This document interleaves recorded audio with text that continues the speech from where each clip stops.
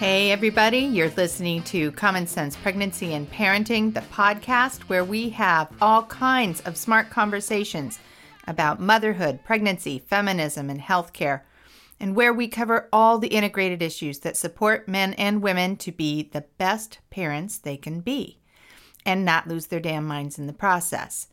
I'm Jeannie Faulkner, and I'm the author of Common Sense Pregnancy, the book, which came out last summer. Go buy it, please, and get a copy for your friends, sisters, daughters, cousins, whoever you know who's thinking about getting pregnant, is pregnant, or just wants the inside information on how to navigate pregnancy and prenatal care as a healthy, empowered woman. So, what's happening in the news in the world of maternal health and parenthood? Well, the election, of course, but maybe I've said enough about that for a week or so. There have been quite a few stories in the news lately about new studies that indicate that maternal mortality rates are declining around the world, but still on the rise here in the United States. And these studies are making us ask some pretty good questions about why that's happening and what we should do about that. There was a story this week in Time Magazine online that attempts to answer those questions.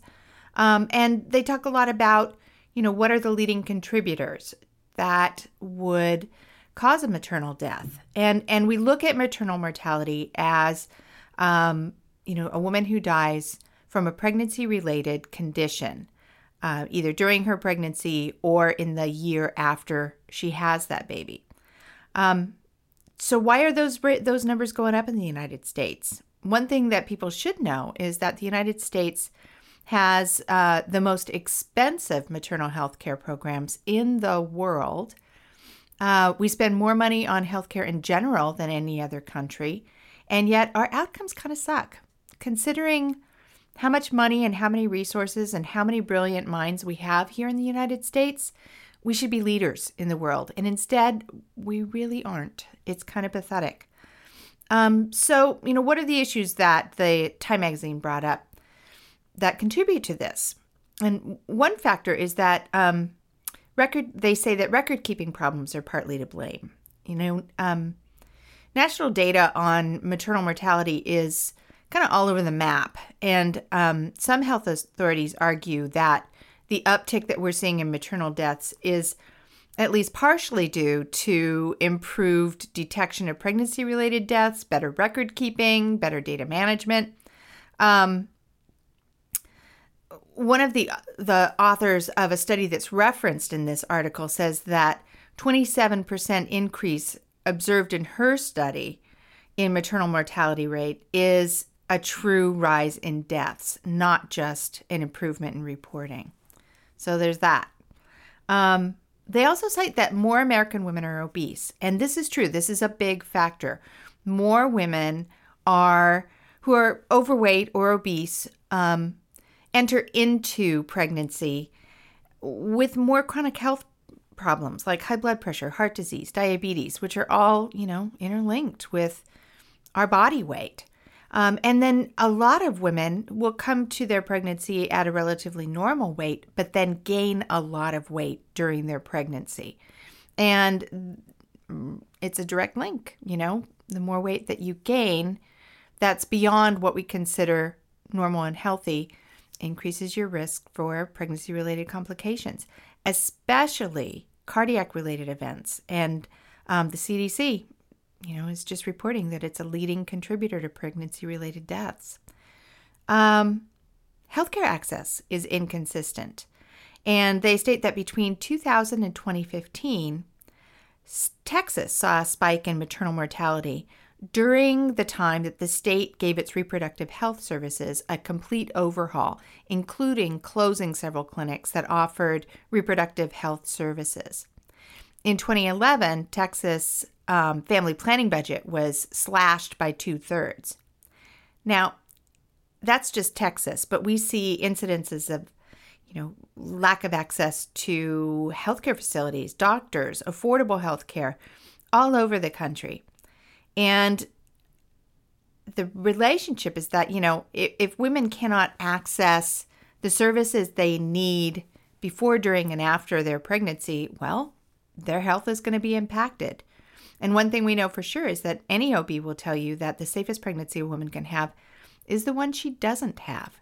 Pregnancy is risky for any woman, even though it's usually a normal, healthy experience. But, it's especially risky when it's poorly timed or could potentially compromise a woman's health. And access to, really good quality reproductive and maternal health care is key. What else? Racial disparities. They talk about that. And they cite the example that we use a lot. African American women are up to 3 times more likely to die in pregnancy and childbirth compared to white women. They're not significantly more likely to develop conditions like, hemorrhage or infection or preeclampsia, which are the leading contributors to women's death during childbirth. But African American women are more likely to die from these conditions. So why? That's a complicated question. We know that poor access to healthcare, chronic stress, poor treatment at health facilities, inappropriately high risk healthcare, even for low risk women. There are insurance and affordability issues. Oh, so many issues. We don't know all the reasons why this startling fact is true, but we know that racism is present in more ways than we acknowledge, or that many of us are even aware of. And it impacts health and healthcare up and down the line. Just last week, I answered a listener's email who rightly called me on my description of C-section scars as pink or red. She pointed out that lots of women like herself have dark brown scars. And the way the media and I write about it, it's always from a white woman's perspective, which can lead women to feel like there's something wrong with them. This is true stuff, and we have to talk about it. They talk about the rise in cesarean births. And, the rates of C-section deliveries among American women rose 53% from 1996 to 2007. And currently, it accounts for about, 1 out of 3 births. Now, when you need one, you need one. And thank God we can do that. But nobody really thinks that 1 out of 3 women needs them.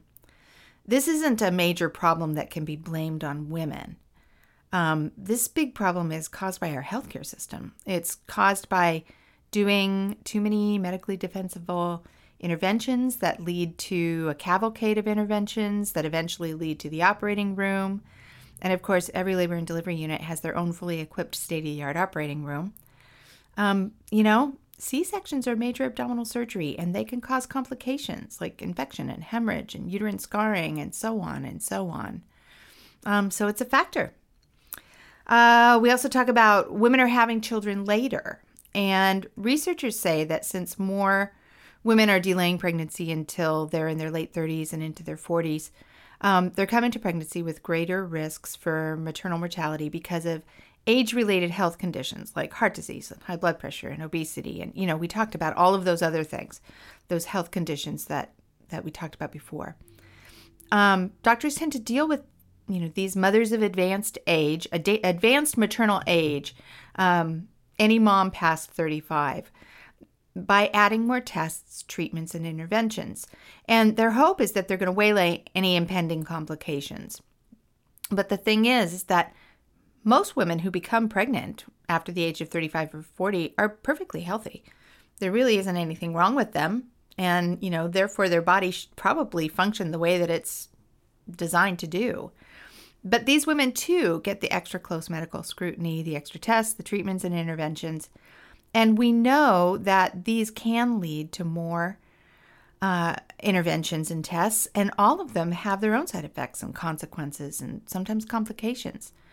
So for some women, age is definitely a health-related factor, but for many others, it's only a factor because they get placed on the medical track that's reserved for older moms, whether they need it or not. And it, kind of begs the question, maybe it's not the mom, but the medical track that's the problem here. Okay, So that's in the news this week. We're talking about it a lot, and it's something that I want everybody to be just, thinking about it, talking about it. Talk to your providers about it. It's what we need to do. And kind of on the opposite end of that spectrum, of the advanced maternal age spectrum, we have International Day of the Girl coming up on October 10th. And it's kind of a big deal in the development and humanitarian community because it is a day reserved to emphasize, the lives, the challenges, and the pure potential that girls have that could dramatically change the world in very, very positive ways. A lot of the work I do with CARE and stuff I write about for organizations like Every Mother Counts focuses on improving women's lives and health way before they become mothers. The earlier, the better. If we can boost a girl's chances for, developing physically in a normal way, getting a good education, being safe from violence, and avoiding, early pregnancy, early marriage, the better she'll be equipped to live up to her full potential and raise her eventual children with greater resources, should she decide to have them. When girls don't get that boost, too many girls and adolescents and teenagers, they face circumstances that can kind of stop them in their tracks, or at least put the brakes on the trajectory of where their lives could go, while they deal with raising children or the consequences of a pregnancy. Adolescent pregnancy, we know, is a major contributor to global poverty, but it's not just in developing countries. It's also here in the United States. Now, I am not generally a big fan of the dire and scary statistics, but I am going to rattle off some fairly standard teen pregnancy statistics that highlight why it's better to wait until you're a little older before you decide to become a parent. The thing is, most teen parents don't actually decide to become parents. They just get pregnant. Like 51% of pregnancies in the United States are unplanned. They happen. And, there are lots of reasons why that happens. But when it does, and that mother or those parents decide to have and raise that child, then they're more likely for these things to happen, more likely to become, part of the statistic. That said, though, I've known a lot of women who've been very young mothers, and they've been great at it. Their children are wonderful people, and their lives have been fine. They've had it a lot harder than other mothers who were older when they started, their mothering years, because they have to raise their children with, sort of a less capacity to earn a living. It's harder for them to live independently, to get an education, to advance their career. And, all the things you need to do in order to afford your kids in your life. It helps when these super young moms have a lot of really positive family support, but that doesn't always happen. Instead, we treat a lot of teen moms with a big whopping dose of judgment and derision and hassle. So I'll go ahead and read those stats now, but when you hear them, remember, it doesn't really have to be this way. We can do things differently and support teenagers in different ways so they don't have to reflect these statistics. Okay, the teen birth rate comparison of 2014 provided by the National Campaign to Prevent Teen and Unplanned Pregnancy says that between 1991 and 2014, the teen birth rate declined by an impressive 61% nationwide. And then it's kind of stood there for a while, a little stagnant. We're at a plateau. It has declined in all 50 states and among all racial ethnic groups. However, progress has been uneven. For instance, in 2014, the lowest teen pregnancy rate in the country was 10.6 births for every 1,000 girls between the ages of 15 and 19, and that was in Massachusetts. The highest rate was in Arkansas, where they had 39.5 births for every 1,000 girls of that age group. Texas came in just ahead of that with 37.8 births per 1,000 girls. Of those girls who became young mothers, only about 38% who have a child before age 18 graduate from high school, and only about 2% get a college degree before they turn 30. Now, that has a big, big impact on a woman's lifetime economic picture. It's huge. There are also, a lot of other statistics that paint a fairly disparaging picture about teen pregnancy and parenthood. And like I said before, I know plenty of young moms who've made it work. But I also know lots of young mothers who really didn't have the maturity, skills, or resources to be the moms they could have been if only they'd waited. But they got pregnant, so they became moms. And I kind of think that the big question is, why did they get pregnant? Well, duh, they had sex, just like lots of teenagers do. Before I take this conversation very much further, though, I think it's time that we invite this week's guest to join us. He's a pediatrician and an adolescent medicine specialist whose career has focused on just this very topic. So let's get Dr. John Santelli on the phone.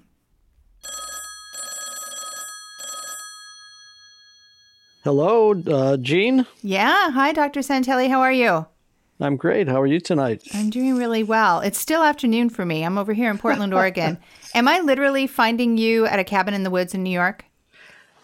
Slight upgrade on a cabin in the woods. It's a cottage by the lake, but it's got internet, so it's pretty semi-modern, should we say. Okay. I'm very, very jealous of you. I could stand to be on the edge of a lake right now. It's great up here, I must admit. How far outside of the city are you? It's about 300 miles. It's actually up on Lake Ontario. Sodus Point or Sodus Bay, and my family's from the neighborhood here, but obviously I live in New York, so we come up here to decompress and to write and to see family. It's great. Yeah, 300 miles isn't that bad. Yeah, it's about 6-7 hour drive. It's not so bad. It's not terrible. I'm a massive driver. I'm all about the road trip. So what I'd like to do is I'd like to, introduce you. I'd like to read your bio and introduce you to our listeners today. And Okay. After that, is it okay if we go on a first name basis? Yeah, that's everybody else. Most people call me John. Sounds good. Okay. Well, we'll be official. I'll call you Jean. That's okay. Perfect. We'll be official for just a little second here then. Dr. John Santelli, chair of the Heilbronn Department of Population and Family Health, is a pediatrician and adolescent medicine specialist who joined the School of Public Health at Columbia University in 2004. Dr. Santelli serves as a senior consultant for the Alan Guttmacher Institute and is on the editorial board for the Journal of Adolescent Health. He is a past president of the Society for Adolescent Health and Medicine. Whew, that's a killer bio. But now that I've read it, you get the hard question. Tell me who you are and what you do. Okay, so I'm like to think of myself as a regular guy who ended up in public health and ended up in medicine, and I think adolescent medicine physicians are basically physicians who like adolescents, and so I've been working for 30 years in various kinds of positions. So I'm kind of working with curious. teenagers. You say you found yourself in global health, but there's usually a story, or in public health, there's usually a story that goes along with finding yourself there. So sure. So I've done a lot of work in the U.S. In Baltimore and Atlanta and elsewhere around the country. But I don't know, about 10 years ago, I was invited to Uganda to meet people and There you and go. to actually visit the opening of the Rakai Health Sciences Center. And I've been going back for 10 years. There you go. That's the connector. That's the connector. Yeah. And, saying that you're a physician who likes adolescents makes you kind of a freaking saint in a lot of parents'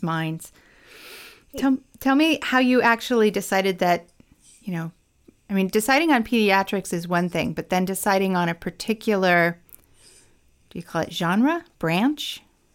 Specialty. There you go.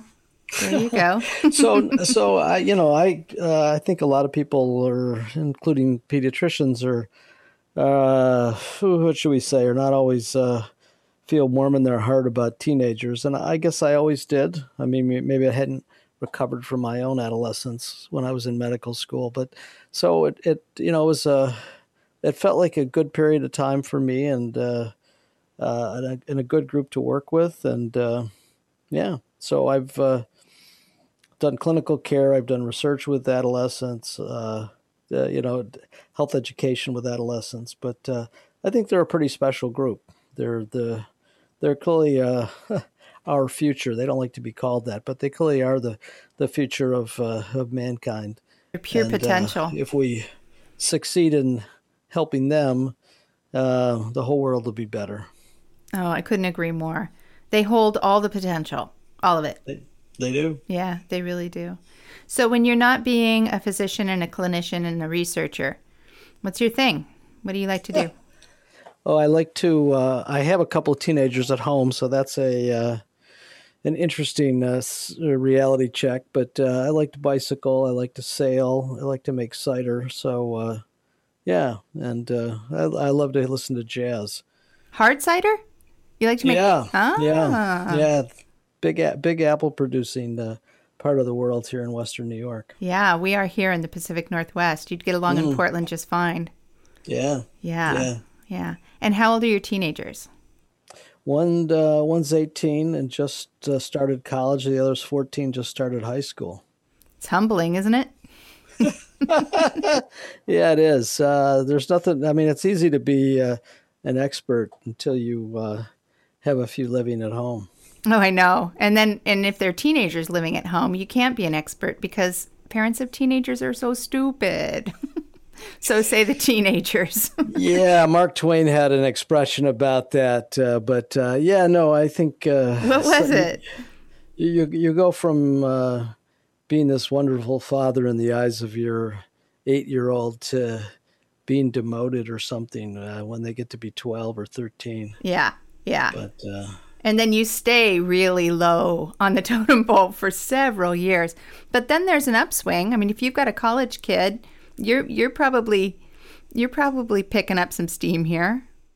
yeah, yeah. I think by the time they get into the college age, they develop a new appreciation for their parents, and yeah, so it's easier to hang out and you know, move into new roles as your children become adults. Yeah. It's fun. Yeah, parenting adult kids is a totally different thing. Yeah. Yeah. So I got in touch with you because I saw you've published a recent study titled Understanding the Decline in Adolescent Fertility in the United States. And, you know, boy, that's a loaded title. Understanding the Decline in Adolescent Fertility. What we're really saying is that you're saying that the teen pregnancy rate has dropped, which we know, but it's sort of stagnated, and that it's you know, pretty inconsistent across the country. Am I right? Well, so there clearly are important historical trends in teen fertility, and actually, teen fertility was highest in the 1950s when you know, the overall fertility in the country was pretty high. It's declined through the 60s and 70s and the 80s, even the 90s, and you know, there have been short periods of time when it's gone up, but in general, it's been going down. And the last since 2007, it's dropped remarkably, almost in half within, you know, a fairly short period of time of 7 or 8 years. And, you know, the population that you're looking at is 15 to 19-year-old females, correct? Yeah, yeah. You can also look at 10 to 14-year-olds. Young women. Actually, there's even bigger declines among 10 to 14-year-olds. I mean, the rates in that age are smaller. Thank goodness. That's not a good time to become a mother. But yeah, but the biggest declines have actually been in the under 15, and then next have been in the 15 to 17 Okay. year olds. So oftentimes with these studies, you know, the language that, you know, researchers use just in writing things, it makes it hard for most people to understand what the data means. So can you know, explain what you were looking for in this study in sort of easy terms? Sure, sure. Well, so let me give you a basic demography lesson, but I promise it'll be easy. So you can think about adolescent birth rates or an adolescent becoming pregnant and then and then delivering as the result of social factors or economic factors. But you can also think about it as the result of behavioral factors. The behavioral factors are somewhat easier to think about. I mean, you have to worry about whether a young person is having sex, if they've ever had sex, or they're currently having sex, and you have to look at whether they're using contraception. And finally, you can look at the influence of abortion on birth rates.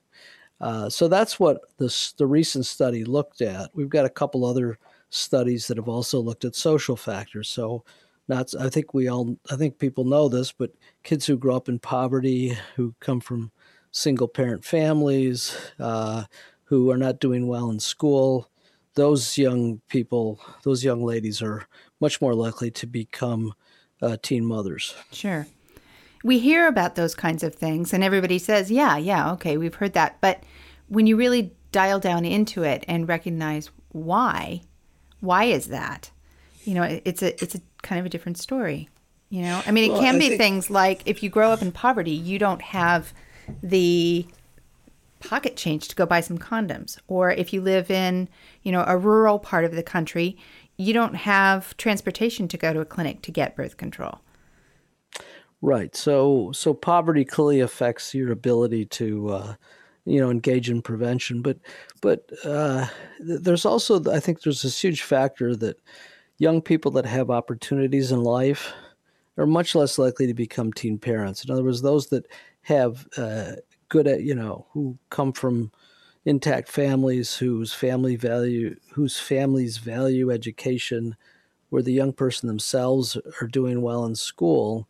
Um, those young people are just much more likely to take the kind of precautions. Either they're not going to be having sex or they're going to be using contraception more consistently.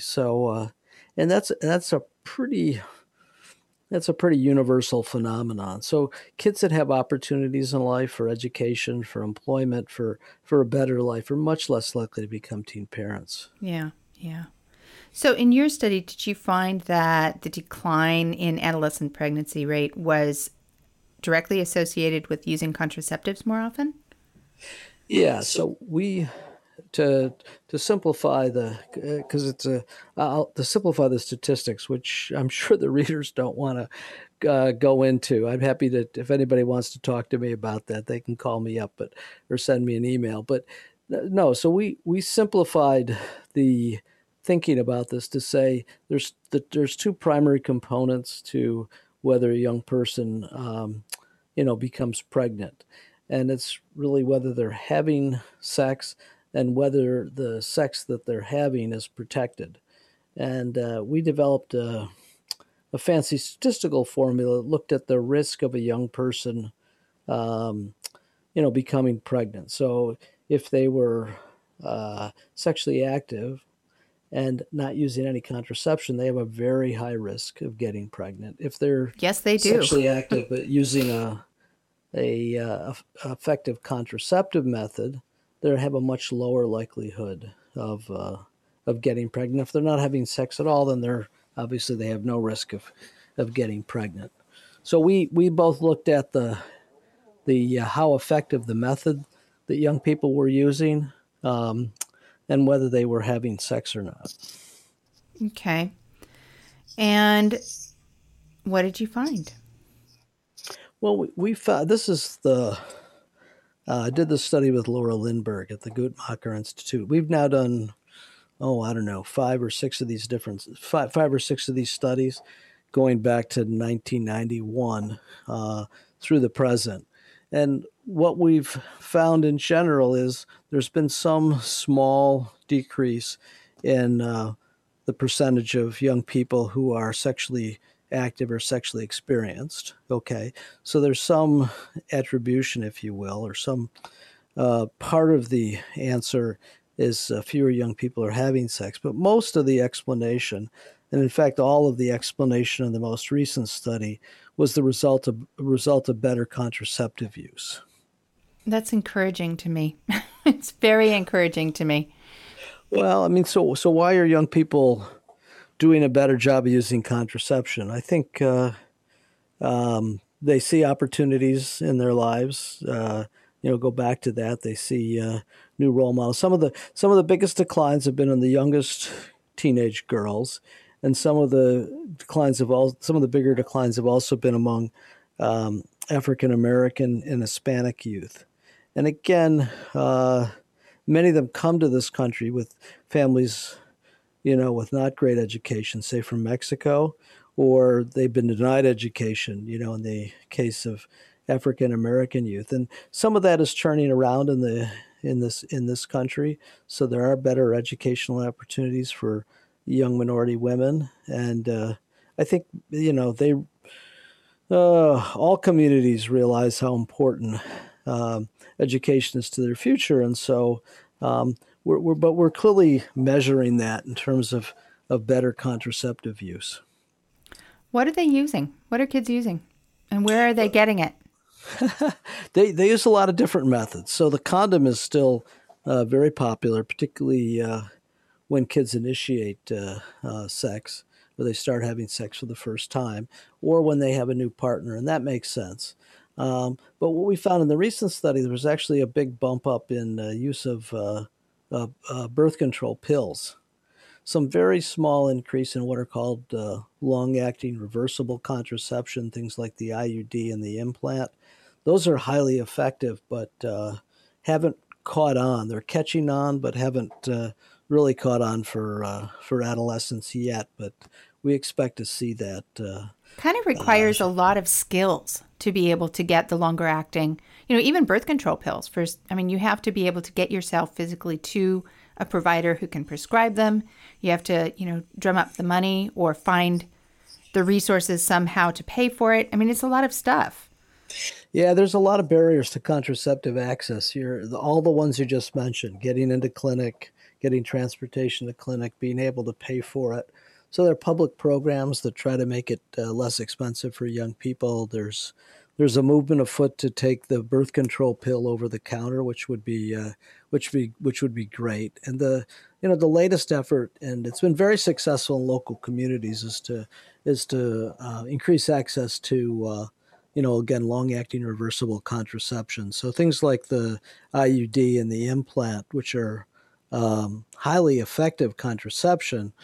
We're seeing lots of local and national efforts to make that more available. They're very expensive methods, but what we're seeing is the development of public programs, some cases private programs, to make those more accessible to young people. Yeah. I remember that, when I was working in labor and delivery and we would get the very, very, very young mom, so often it was she got pregnant because she didn't really realize that sex was going to happen. It was the first time and it just went further than they thought it was because they didn't have the experience. And of course, then they didn't have any, they didn't have a condom or they didn't have any preparation. And, I've raised quite a few adolescents. I look at that and I think, yeah, that makes sense. So. No, I think that's true. I think young people, we don't do a good job. We can blame the adolescents, but I think it's perhaps better to think about where adults have failed young people. We don't necessarily prepare them for what is pretty universal in every country and every society, that young people initiate sex, but we don't necessarily provide young people with a good sex education or make services real accessible. And so it's not surprising that a young person who doesn't expect to have sex, it occurs, and then they're not prepared. You see them. I used to see them all the time in the emergency room, and someone's 8 months pregnant, and they didn't realize what was going on, and oh boy, what a mess! I know it. It's heartbreaking. It's so heartbreaking.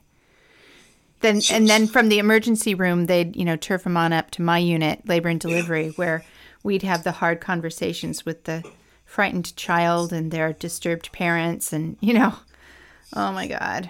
Yeah. Yeah, so we're doing a better job, although collectively because the birth rates are down, but still most of the teen births that are still occurring are mistimed, unwanted. The young person still is not really ready to be a parent, and so then it means they may have to stop school, or whatever. So it can have some serious consequences for young people. So in your conversations with adolescent patients and in your research, where are teenagers getting it? Where are they getting their contraceptives? And where are they getting their sex ed information? Well, okay, that's okay. Two very different questions. I But know, let me right? try. Let me try to do each one in turn. I think young people, again, they're using condoms, and they get those from multiple sources because they're over the counter, and they can get them at a drugstore, and they can walk in, or there's a condom availability program in their high school. So people get condoms everywhere. When it comes to the pill or other prepared methods, overwhelmingly it's public clinics, Planned Parenthood, state and local health department clinics. So those are really important. I think many pediatricians are now trying to prescribe contraception, and obviously family docs do. But young people are intimidated going in to see the doctor who they see, or their mother, or that sees their mother. So they, They're scared. and the OBGYNs have done a great job, opening up the doors to young people. So I think, young people get contraception from a lot of sources. When it comes to sexual health information, I think the tragedy right now is that we're seeing declines nationally in the number of young people that are getting sex ed in school, and particularly high school, middle school, and I mean I say that's a tragedy because I mean that's a great place for young people to get accurate information from somebody that is trustworthy and whatnot. But it's very clear that over the since about 2005, we've seen declines in the number of young people getting, sex education in school. So, what's happening, which is remarkable and interesting and probably ultimately good, is that young people are increasingly getting information on the internet.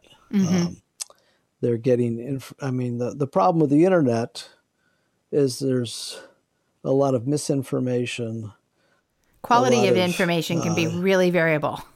yeah, it's highly variable. There's pornography, and there's also really good high quality sex education on the internet.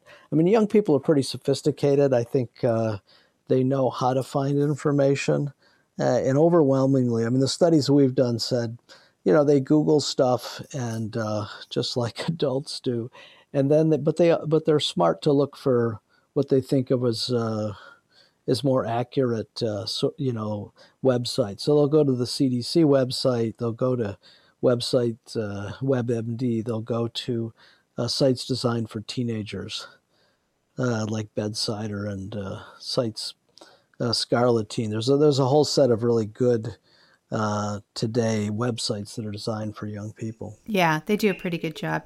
I really think that we've got a missed opportunity here in terms of educating middle schoolers and high schools in the stuff in life that they actually know. I mean, you really could get through your entire life without ever needing calculus.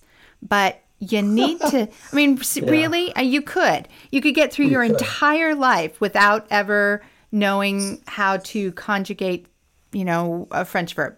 But you gotta know how to keep yourself healthy. You got to know how to prevent pregnancies and, so many other basic life lessons like how to balance a checkbook and pay a bill. We don't teach Yeah. kids that stuff. We don't teach some of the practical stuff in school. No, so I mean the average woman today, adult woman, will have two kids, and they'll be sexually active probably for about 35 years, between when they start getting their periods and when they reach menopause. So, you need to be protected for 30, basically 33 of the 35 years to simplify it. So, yeah, but we don't teach about that stuff sometimes. You And, know what and a lot of that's, you know what a lot of women that's, say, John? They say that the last time adult women, who are beyond motherhood, they yeah, say that the last time they had any real sex ed or real education about their own sexual or reproductive health was when they got their period, and then they don't get it again. They might get information about their pregnancy, but they don't get yeah, basic sexual health information again. yeah, yeah, no. So It's we're a not funny, talking about it in adolescence. We're not teaching it in school. We're not having mhm. conversations. That's what we're here for today, huh? Yeah, so people, yeah, no, one of the best things you can do is talk to people. You can solve most of your problems by, seeking advice from friends and colleagues and people that are sometimes smarter than you.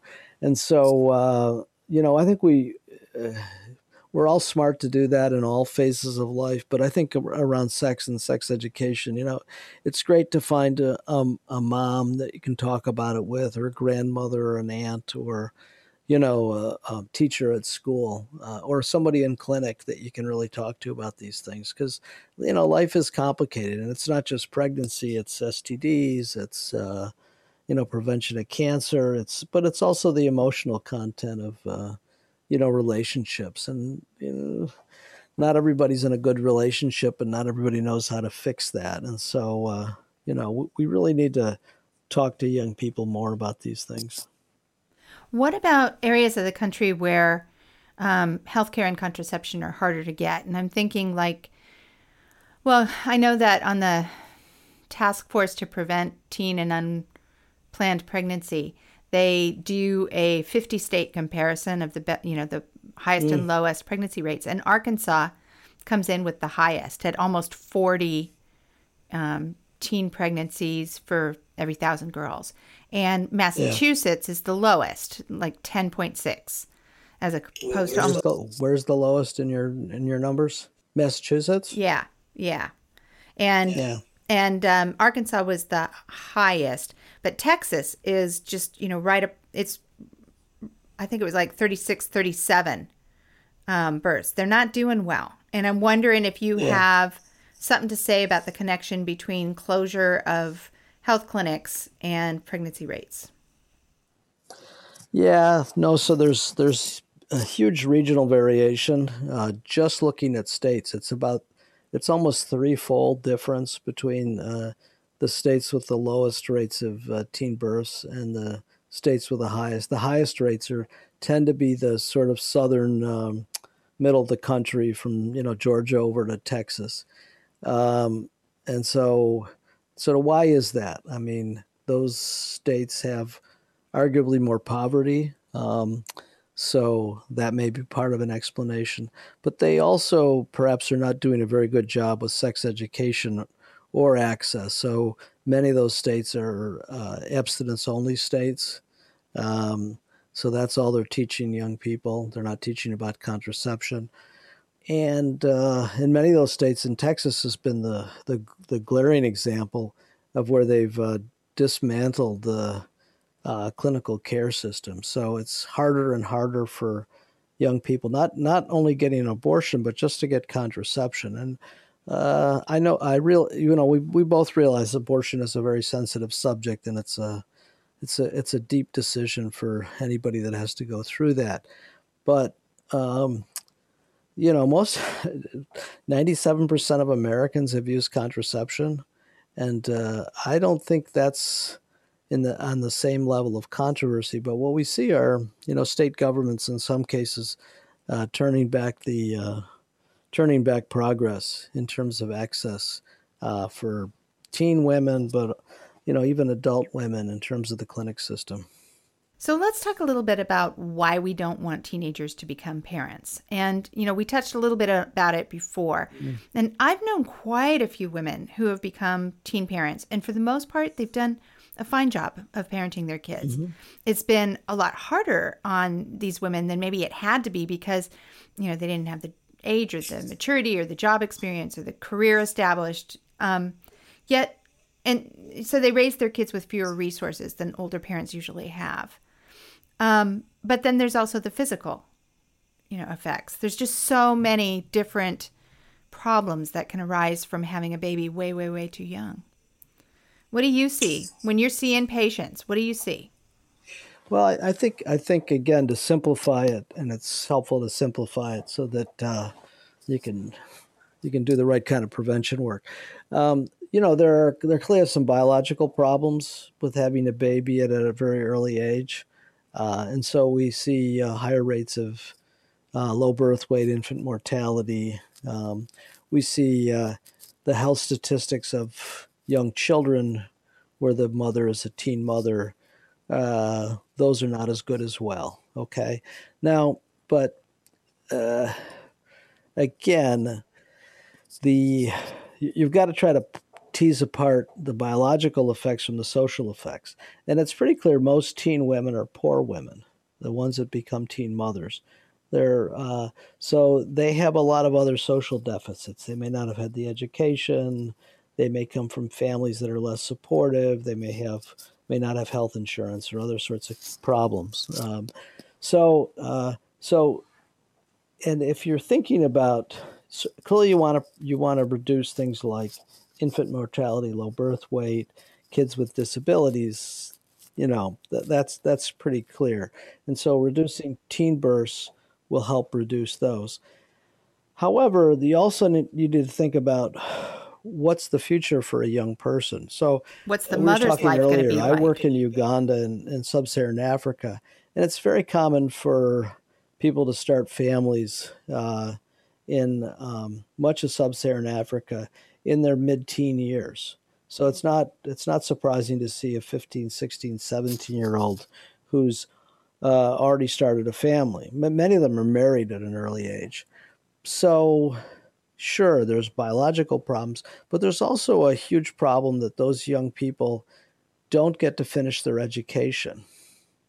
In some cases, they don't have access to education, but as education has become increasingly available in countries in Africa and Asia, we see that teen birth rates are also dropping pretty fast. So again, a young person in the U.S. who has a baby when she's 16, will she finish high school? Many of them do. Many of them are good parents, they're good mothers, but it's harder. And, they're not going to they're less likely to get to college. They're less likely to get a good job. They're less likely to get a good paycheck. So it's not that they're all bad mothers. That's not true. Many of them are work really hard at being good mothers, but they have all these barriers, and having the baby at an early age becomes another barrier for them to succeed in life.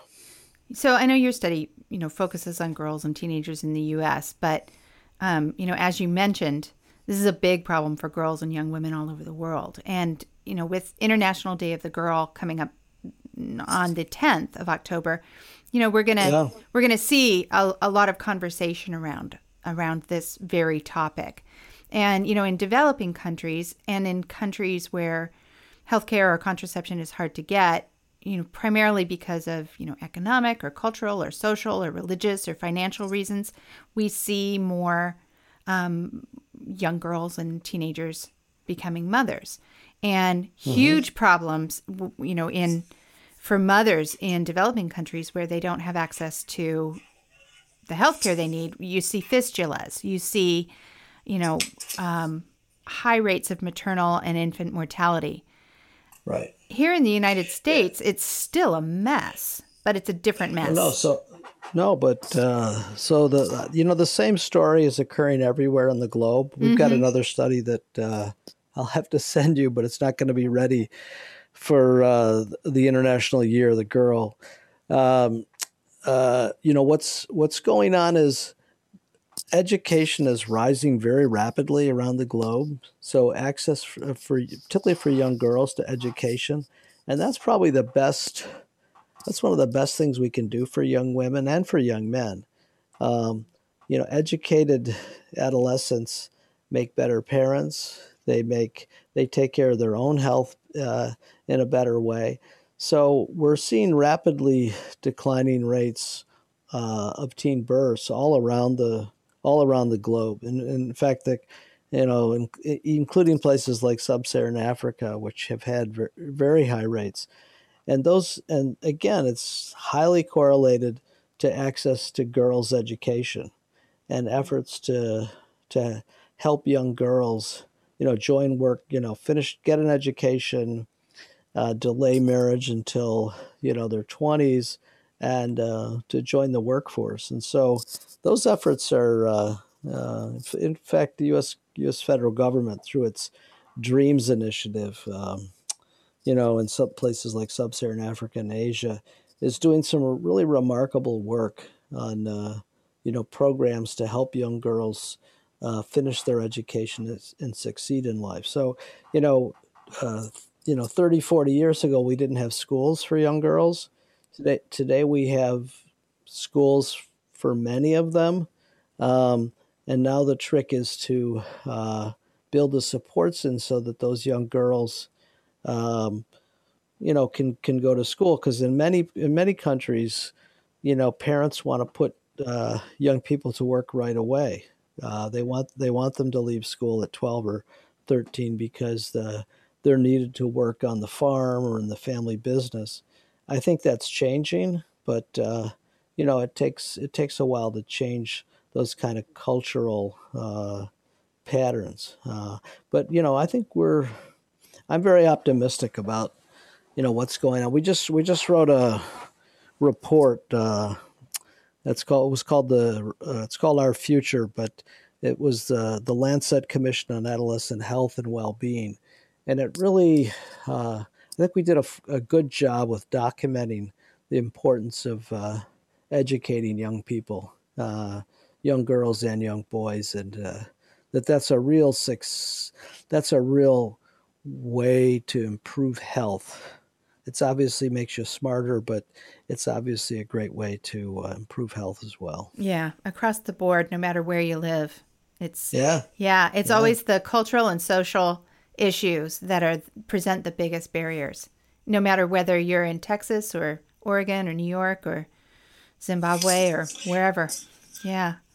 yeah. Yeah, we are telling the What same did story. you remember Marion Edelman Wright? I think she said a long time ago the best contraceptives is a bright future, Yeah. and she was right about that. Anyway, Yeah. Well, we have talked quite a bit about this subject. Is there anything else that you want the listeners to know before we ask our final questions? no, well, the other thing I would say is don't give up on young people. There's lots of challenges to succeeding in life, but I think the current generation is working really hard in school and working really hard to do better than the last generation. And there's a lot of parents that are, particularly immigrant parents, but all parents you know, are trying to give kids the kind of values to succeed in life. So let's not give up on them. Yeah. I think we're doing better. They're doing the really hard work that they have to do to solve some really big problems in their lifetime in this world. And Yeah, they're smart. They're smart. Yeah. Yeah. they are. Yeah. Some cases they're smarter than their poor parents, but And don't they make sure that we know it? and they do let us know sometimes. So my Yeah. last question that I ask everybody is some version of Okay. this. Where are you in your life in terms of parenthood? Where am I? Oh, so I have the pleasure of being the father of a 14-year-old and an 18-year-old. Uh, so I'm now relearning adolescence at home as opposed to in the clinic, and on some level, it's been a joy, particularly for the older one who's, off to college, and I feel assured is going to do well in life. And the 14-year-old is still a little bit of a challenge for my wife and I, but he's a great kid. He asks great questions. He's a little challenging, but that's 14, isn't it? That's 14. That's 14. I think I caused the same gray hairs in my father, but well, if you were doing it right, you did. Yeah. So anyway, it's a period of time that can be challenging, and all adolescents are different. Some are real challenging, and some are really easy. But overall, you got to stick with it. Be consistent. Don't forget your job as parents. Yeah, raise them all the way through to the end. Yeah, give them clear values. Tell them what you expect them to do in life, and hope for the best. Yeah, and they generally will live up to your expectations. Kids generally do. They're better. They're more likely to succeed if you give them strong expectations than if you don't. It's not the only thing you need to do, but so often you hear parents, especially of the super young, they'll just have toddlers, and they're already saying things like, "Oh God, just wait till they're teenagers, then they're going to be awful," or and I just want to tell them, just stop doing that. They're just going to be teenagers. That's all. They're going to be who they are at that age, and it's not something to dread. It's hard to predict the future. It is. Well, John, it's been a real pleasure talking to you today, and I really appreciate your explaining it to us. Gene, it's been also a pleasure for me. It's fun to talk about these issues which are so important for all of us. Yeah. Well, we'll talk again soon. It sounds like you have other studies for us to discuss coming down the pipeline. We do, and I'll send that new one to you. So anyway, have a good night now. You too. Good afternoon. Okay. Bye-bye. Bye-bye.